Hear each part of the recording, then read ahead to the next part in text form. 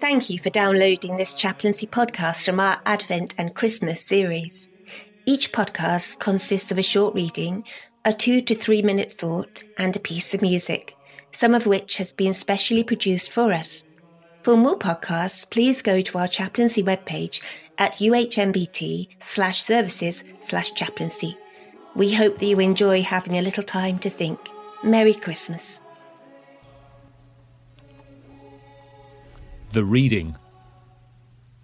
After they had heard the king, they went on their way, and the star they had seen when it rose went ahead of them until it stopped over the place where the child was. When they saw the star, they were overjoyed.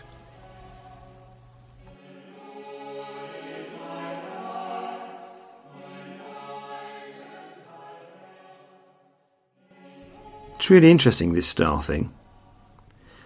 Why would somebody as clever as Matthew, who clearly understands how politics operates and gives these wonderful pictures, almost pen pictures of Herod and the Magi, put in this thing about a star actually just moving? Over the years, many people have objected to this idea, saying, well, clearly the story isn't true because you don't get moving stars. The people in the past must have been a bit slow. Actually, they weren't. I think it was the Greeks who worked out the circumference of the Earth long before the French did in the Enlightenment, centuries before, in fact. So the ancient world wasn't as daft as we think. I think the reason Matthew's put it there is simply to say the Magi had followed a star. They'd seen some constellation. Something told them things were changing and were shifting. They followed that star from the east to Palestine. And then they put 2 and 2 together and made 5, thinking, well, the obvious place is the palace, the current centre of power. It wasn't. They got it wrong. So when Matthew says they saw the star, what he's saying is they rethought. They'd met Herod, and my guess is at the back of their heads are thinking, not sure how much we trust this bloke. But they'd rethought, rediscussed, and set out once again. And once they'd set out and clarified, they could see their star, their journey's end, more clearly.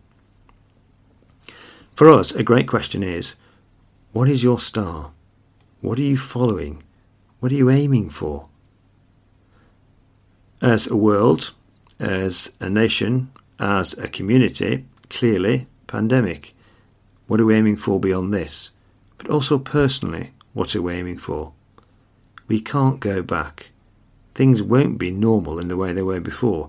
We'll get bored of new normal, I know, we have done already, but something will materialise.